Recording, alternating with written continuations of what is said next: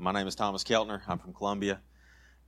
This does not come naturally. What I'm doing up here today does not come naturally to me, so y'all will have to bear with me. A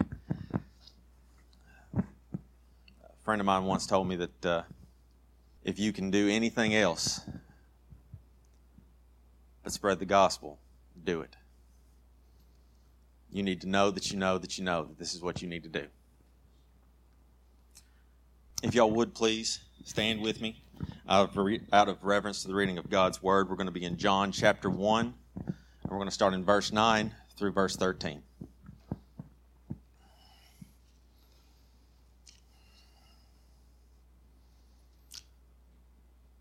That was the true light, which gives light to every man coming into the world. He was in the world, and the world was made through him, and the world did not know him. He came to his own, and his own did not receive him. But as many as received him, to them he gave the right to become children of God, to those who believe in his name, who were born not of blood, nor of the will of the flesh, nor of the will of man, but of God. If y'all would bow your heads with me. Father,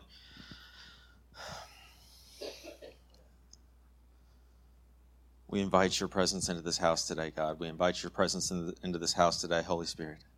We ask that you will come, that you will fill us, that you will give us your ears to hear what you have for us today, God.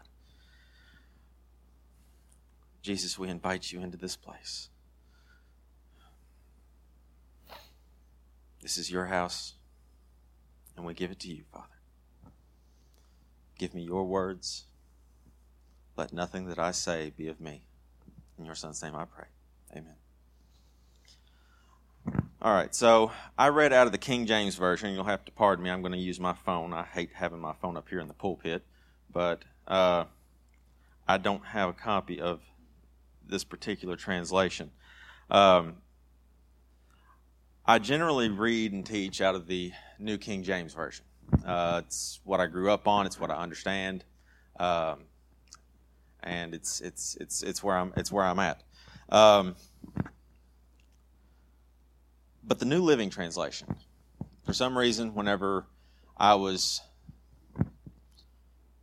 getting ready to prepare for this message, I didn't have my Bible to hand. That scripture, John 1:9, oddly enough, it came to me while I was standing in line at Walmart. And so I pulled out my phone. And for some reason, my phone, my Bible app was on the New Living Translation. Don't generally use that. I teach some college students at Columbia, at the church there, and so we use that occasionally with them. But the New Living Translation words it like this.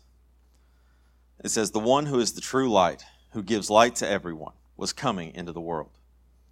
He came into the very world that he created, but the world didn't recognize him. He came to his own people, and they rejected him. But to all who believed him and accepted him, he gave the right to become children of God. They are reborn not with a physical birth resulting from human passions or plans, but a birth that comes from God." So let's break it down for a few minutes. Verse 9 says, "The one who is the true light, who gives light to everyone, was coming into the world." John's talking about Jesus, right? Jesus was the true light. The light that shows us the way through the darkness, the light when we have no hope, that sense of calm, that sense of peace when we don't have anything left in us, when we're scraping the bottom of the barrel and we're on the underneath side of it. Jesus is that light that runs us through the darkness. Verse 10 says, "He came into the world that he created, but the world didn't recognize him." Earlier in the chapter, John 1, verses 1 through 3, he says, "In the beginning the Word already existed, and the Word was with God, and the Word was God. He existed in the beginning with God, and God created everything through him, and nothing was created except through him." Jesus came into the very world that he created because he loved us and he wanted that relationship with us. He came into this very world that he created to be with the if you read in Genesis, it says that God spoke everything into existence except us. And he took the time to make us. And he loved us, and he wanted that relationship with us, that personal relationship with us. And so he came as flesh and walked among us, lived with us, because he wanted to be with us. But they didn't recognize him. The world didn't recognize him for who he was, their creator. The Apostle Paul talks about in Romans. It says that, and you'll have to forgive me, I'm going to paraphrase it right here, but he says that, he talks about, how would they know if we don't go, and how can they go if they're not prepared?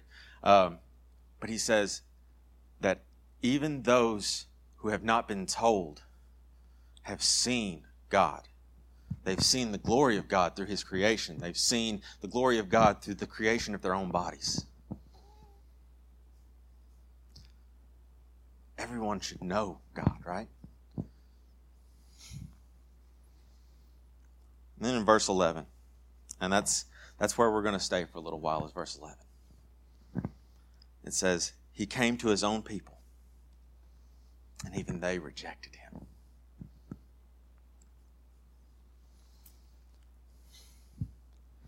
He came to the people who had been looking for him for hundreds of years.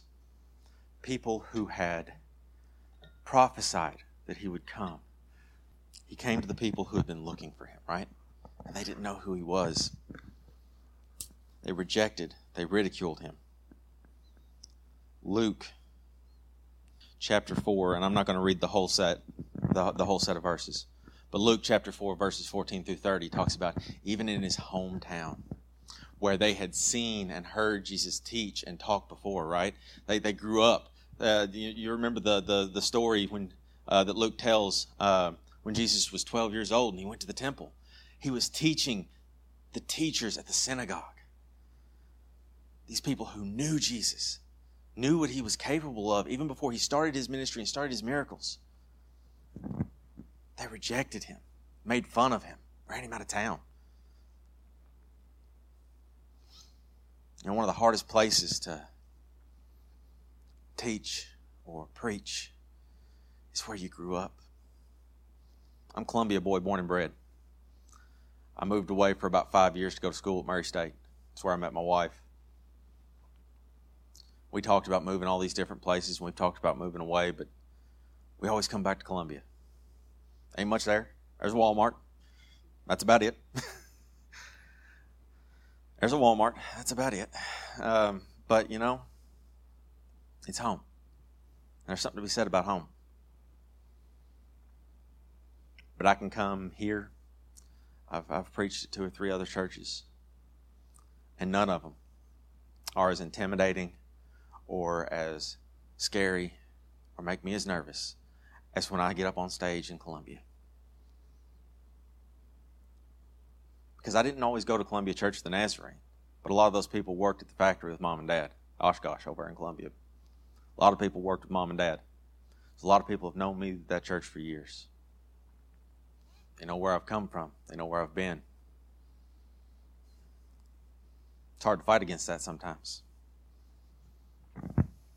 Jesus didn't have to fight against that. He didn't have to fight against that, but they still rejected him. Jesus didn't have a checkered past. He didn't have anything in his past that should have kept them from believing what he had to say, but they still rejected him.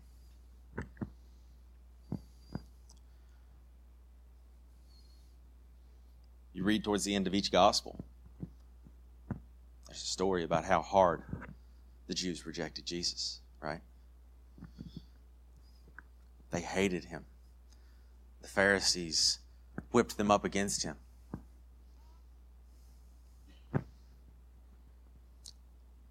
When given the choice between a man who was teaching and a man who was a mass murderer,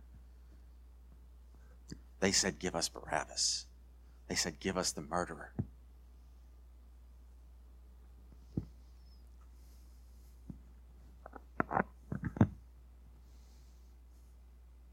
They beat him. ripped his beard out, shoved a crown of thorns on his head, and when he couldn't walk any further up the hill to Golgotha, they made somebody else carry his cross for him. And you'd think he'd suffered enough humiliation, enough torment, enough pain. But they rejected him.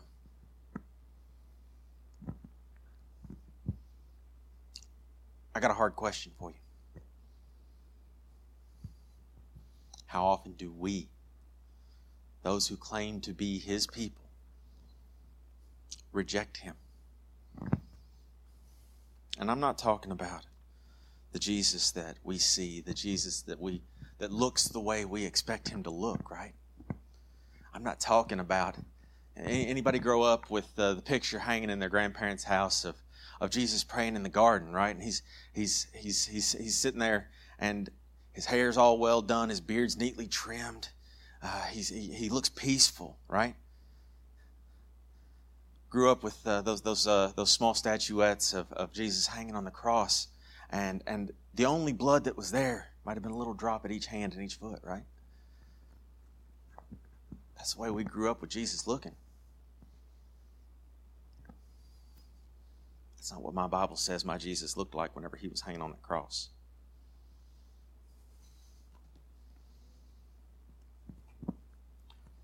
Matthew chapter 25, verses 31 through 46. It says, "When the Son of Man comes in his glory and all the holy angels with him, then he will sit on the throne of his glory. All the nations will be gathered before him, and he will separate them one from another as a shepherd divides his sheep from the goats. And he will set the sheep on his right hand, but the goats on the left. Then the king will say to those on his right hand, 'Come, you blessed of my Father, inherit the kingdom prepared for you from the foundation of the world. For I was hungry, and you gave me food. I was thirsty, and you gave me drink. I was a stranger, and you took me in. I was naked, and you clothed me. I was sick, and you visited me. I was in prison, and you came to me.' Then the righteous will answer him, saying, 'Lord, when did we see you hungry and feed you, or thirsty and give you drink? When did we see you a stranger and take you in, or naked and clothe you? Or when did we see you sick or in prison and come to you?' And the king will answer and say to them, 'Assuredly I say to you, inasmuch as you did it to one of the least of these, my brethren, you did it to me.' Then he will also say to those on the left hand, 'Depart from me, you cursed, into the everlasting fire prepared for the devil and his angels. For I was hungry, and you gave me no food. I was a stranger, and you did not take me in. Naked, and you did not clothe me. Sick and in prison, and you did not visit me.' Then they also will answer to him, saying, 'Lord, when did we see you hungry or thirsty, or a stranger, or naked, or sick, or in prison, and did not minister to you?' Then he will answer them, saying, 'Assuredly I say to you, inasmuch as you did not do it to one of the least of these, you did not do it to me.' And these will go away into everlasting punishment, but the righteous into eternal life."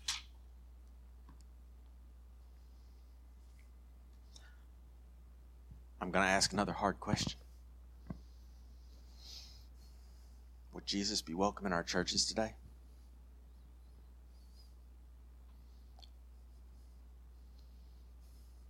I talked about how we have that pretty image of Jesus as he's dying for our sins, right? But Jesus was beaten and bloody. We might be afraid that that blood might get in the pews. We might be afraid that the mud on his feet might dirty up the carpet. We might be afraid that we might not be able to get the stains out. Loving Jesus doesn't look pretty. There's nothing pretty about Christianity. It can't be packaged up. You can't put a bow on it. Can't put it in a box. Serving Jesus isn't always pretty. Sometimes loving Jesus looks a lot like loving that junkie that's on the corner. Sometimes Jesus looks a lot like that teen mother.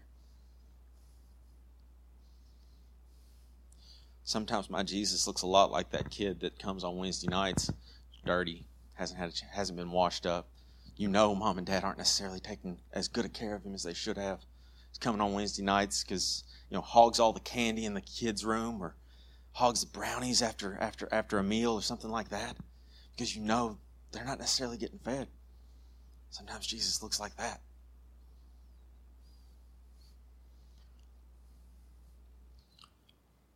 Sometimes Jesus looks like the alcoholic that sneaks in right after the worship starts, sits there in the back row and shakes with the DTs.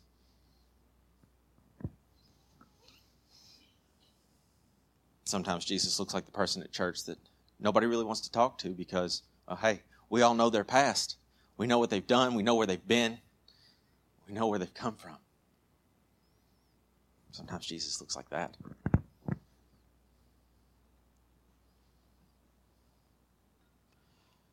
Sometimes Jesus looks a lot like the homeless man standing at Walmart with a sign asking for help.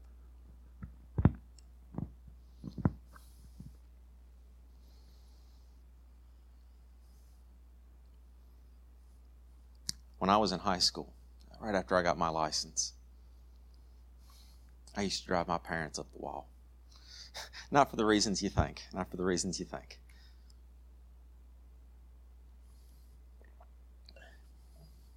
So I grew up before, cell phones were real prevalent. I know I still look young, but I was right there at the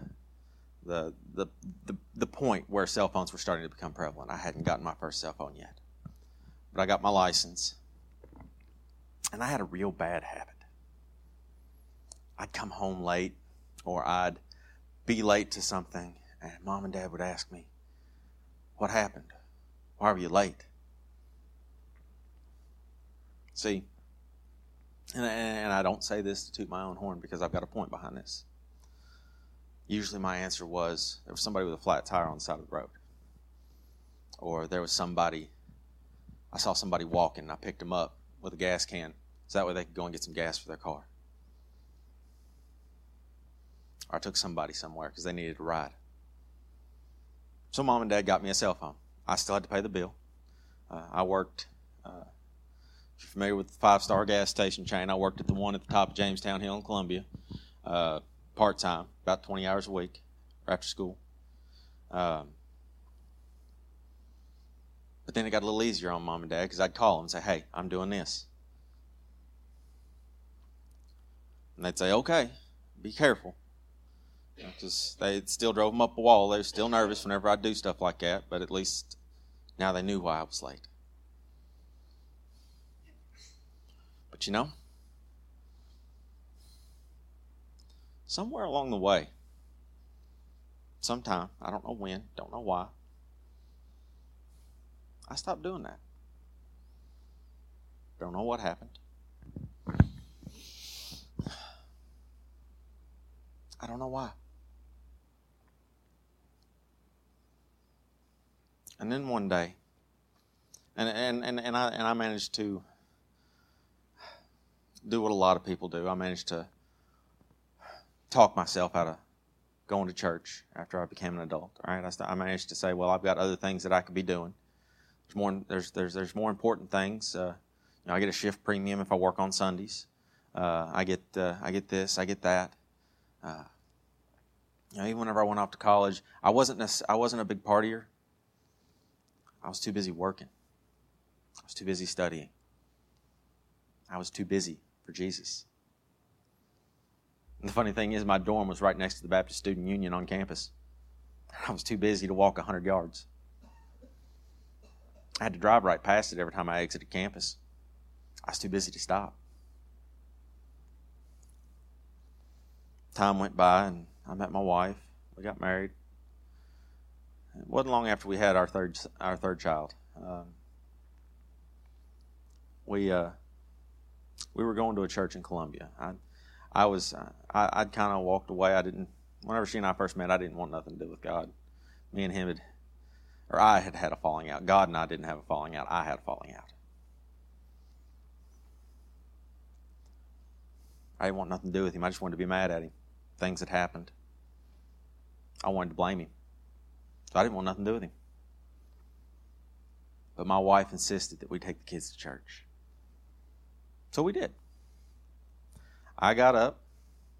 Even though I didn't necessarily feel like it, I worked nights. I'd get off at 7 a.m. and I'd come home, shower, take a nap, get up, get dressed. We'd be at church at 9:30, 10 o'clock. It was rough some Sundays.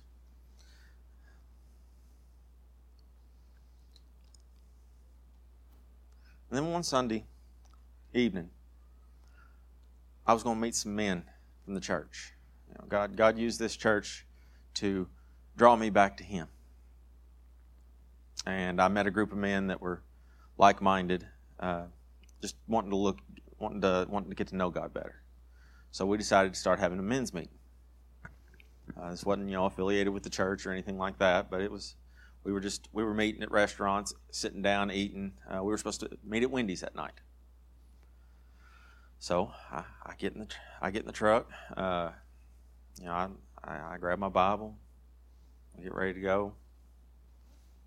And I stopped by Walmart in Columbia for some reason. I don't even remember why I stopped. But I remember it was cold because I remember there was snow on the ground. And around here, that means it's usually late January, early February. I ain't seen a snow in December in years. Not a good one anyway. Anyway, and there was a man standing there with a sign. Said anything will help. And I did what I always do. Stopped at the stop sign, looked both ways, turned right to go to the light. I made a right at the light to head back into town. And about halfway down the hill on 61 right there, it was like God smacked me in the back of the head. Anybody ever watch that show, NCIS, the smack in the back of the head? Yeah. God smacked me in the back of the head and asked me, when did you stop caring about me? I said, what do you mean, God? I go to church. I'm studying your word. I'm on my way to a men's meeting. He said, no. When did you stop caring about me? I said, what do you mean? He said, that man standing back here on the corner may have needed me. So I started wrestling with him all the way to Wendy's. I didn't make a lot of money at that point. But all the bills were paid for that month. Had food on the shelves. Both vehicles were full. I had $8 to my name. And I wrestled with God, and I wrestled with God all the way to Wendy's. And as I got ready to park, I pulled in the drive-thru instead. Bought him a meal, and turned around and drove back. And it was cold. He didn't have any gloves or a hat, so I always keep a change of clothes, or at least in my truck at that point, because I worked construction. I always kept spare gloves, hat, coveralls, everything in my truck. Pulled my gloves and hat out of my truck, and I walked over with the food and handed it to him. And I said, is there some way that, I said, I don't have any cash, but is there any way I can pray with you? And so he and I got to talking. He'd been on disability, but they'd cut it to the point that he couldn't live. He was a Vietnam vet, and he had a lot of psychological problems, some of which were, he said, the doctor said were hereditary, but some of which he said were left over from whenever he had been in Vietnam. And that one right there kind of pulled at me because, my dad's a Vietnam vet. And so I started talking to him. His name was James. And I asked him if there was anything else that I could do for him. And he said no, and so I just started praying for him. And I don't even remember what we prayed over, honestly. I prayed for the disability situation. I prayed for his home situation. I prayed for, I think his leg was hurting him at that point, he said, where he'd been standing out in the cold all day. And as I texted the guys, told them I was going to be late to the men's meeting. Made it right before they finished up. But on the way down to Wendy's, God said, see, that's all it takes to care about me. That's all it takes to love me.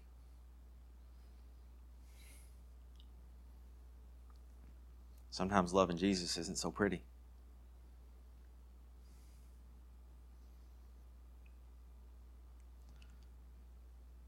So would Jesus be welcome in our churches today? If I'm talking about the Americanized church, I'm going to say 90 to 95% of them would say no. Because we like that Jesus that fits in that pretty little box that we can put a bow on. We like that Jesus that doesn't make us uncomfortable. We like that Jesus that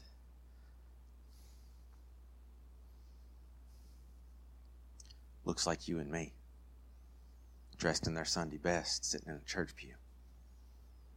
Loving that Jesus is easy, right? Loving Jesus in the church even is easy, even if he doesn't look like the Jesus we expect. You know, we see the stranger come in. You know, the guy that looks homeless, or the young woman with 9 kids who may not necessarily all have the same daddy.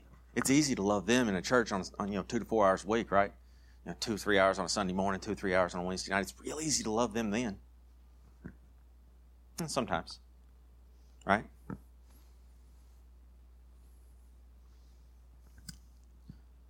But is that same Jesus welcome in our homes? Is that same Jesus welcome in our lives?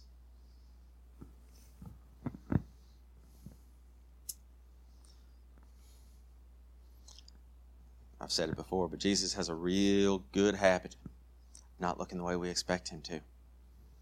Loving Jesus gets messy.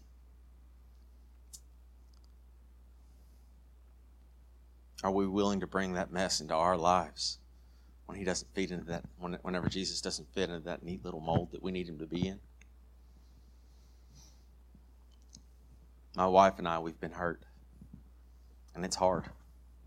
I say we work with college students, but a more accurate statement is we work with college-age students, ages 18 to 25.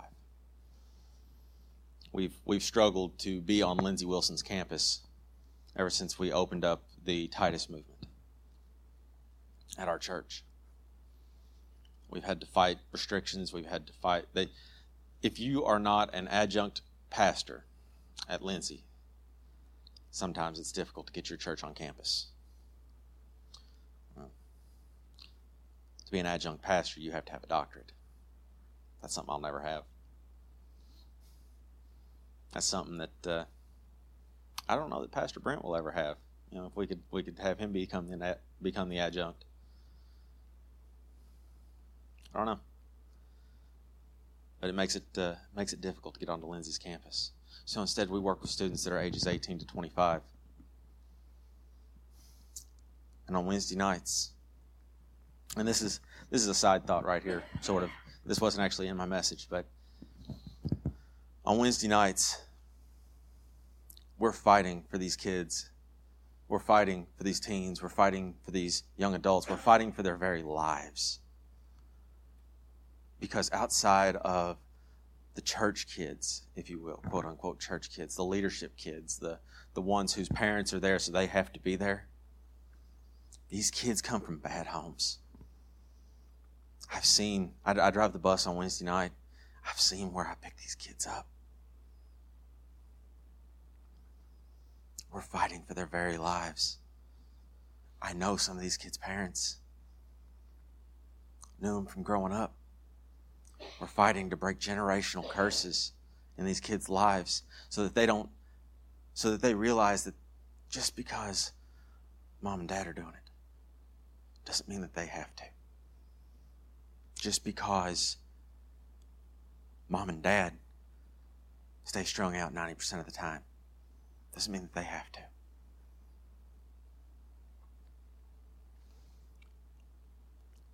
We've allowed ourselves, my wife and I, Danielle and I, have allowed ourselves to become close to several of the Titus students. And it's caused us some pain over the last couple of years. And we've withdrew sometimes. And we hate that.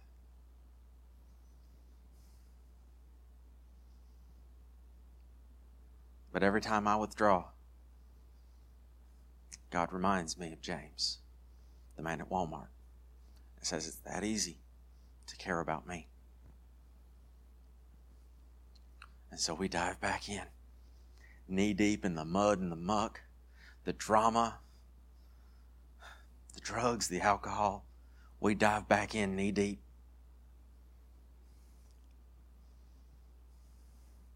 Because I won't let it be on my conscience that somebody who looked like Jesus, who didn't look like the Jesus that we think he should look like, but who looked a lot like Jesus and who needed a whole lot of Jesus, didn't get it while they were with me. I won't have that on my conscience. I refuse to make it easy to go to hell. I refuse to make it easy to go to hell.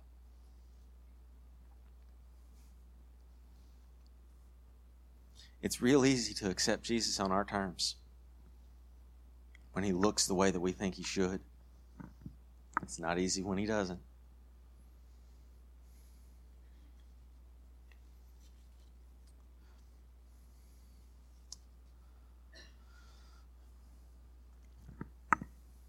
My Bible talks about a Jesus who's inconvenient for us as Christians, who's inconvenient to talk about in our churches. My Bible talks about a Jesus who was inconvenient to the status quo, and so they had him killed.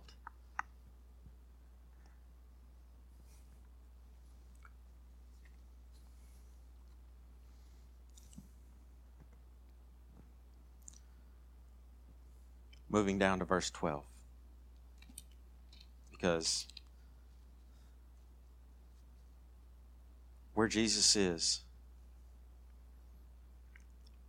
there's a lesson and there's a way out. There's always a light, right? Jesus is the true light. So there's always a light at the end of the tunnel. I'm going to keep reading from the NLT. In verse 12, it says, "But to all who believed him and accepted him, he gave the right to become children of God." Through his death, his burial, and his resurrection, Jesus made us whole again. He brought us into the arms of the Father. He made us children of God. He gave us the right to be called heirs of God.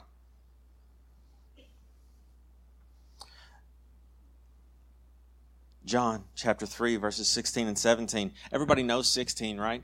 For God so loved the world that he gave his only begotten Son, that whosoever should believe in him shall not perish, but have everlasting life. I love that whosoever. But I like verse 17 even more. Verse 17 says, "For God did not send his Son into the world to condemn the world, but that the world through him might be saved." The world through him might be saved. It doesn't say that the people sitting in the church pews might be saved. It doesn't say that the Baptists might be saved. It doesn't say that the Nazarenes might be saved. It doesn't say that the Methodists might be saved, or the Pentecostals, or pick your denomination. It says that the world might be saved. We're each one of us a whosoever, right?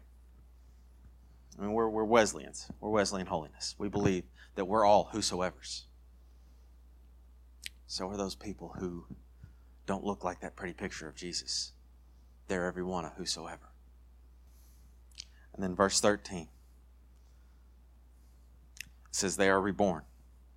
not with a physical birth resulting from human passions or plans, but a birth that comes from God. We've been reborn in Jesus' image and are made pure through his sacrifice, right? If we only believe and are willing to accept him as our Savior, we are made sons and daughters of God.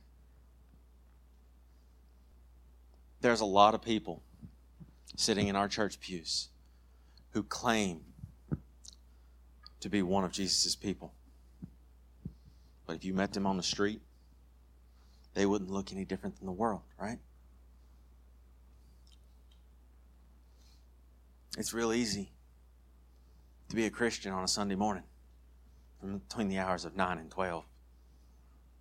It's real easy to be a Christian on a Wednesday night between the hours of whatever time Wednesday night services are. We have at Columbia, we have them from we start kids dropping off at like 4:30, and they come.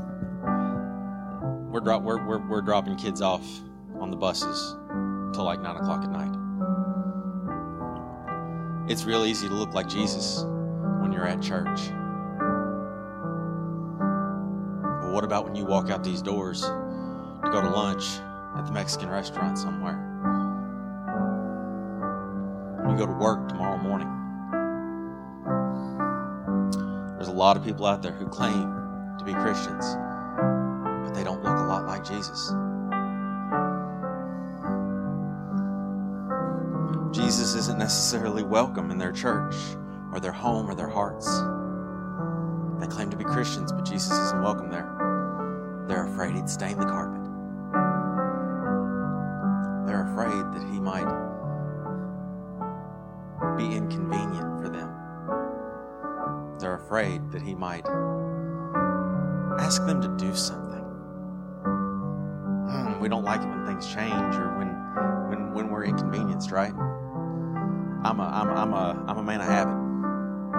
I've got a routine, especially during the work week. I've got a routine. I'm up at 6, I shower, get ready for the day, make my coffee, get my lunch ready, and I'm out the door by 7.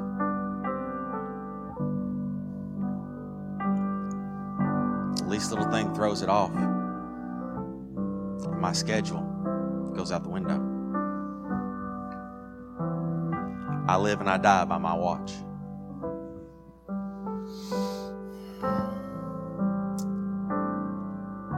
Jesus likes to be inconvenient sometimes. There's a lot of people out there who claim to be Christians, who fill his pews every Sunday morning. But the moment that Jesus inconveniences them, he's no longer welcome in their homes.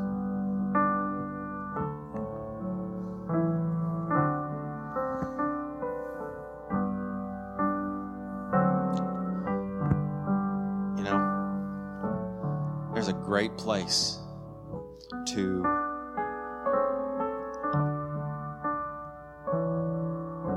resolve any issues where we may have that we don't look like Jesus, or if we have problems with how Jesus looks. These altars right here are a place where grace abounds. These altars right here are a place where you can get on your knees and look your Jesus in the eyes and say, I want to look more like you, Jesus. Or Jesus, let me see those who don't look like the way I think you should look. Sometimes I overlook them.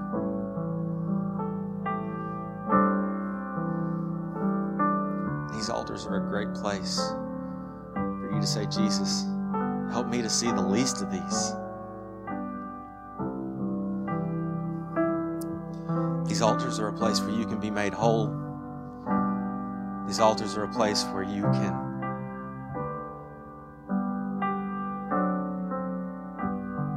meet Jesus.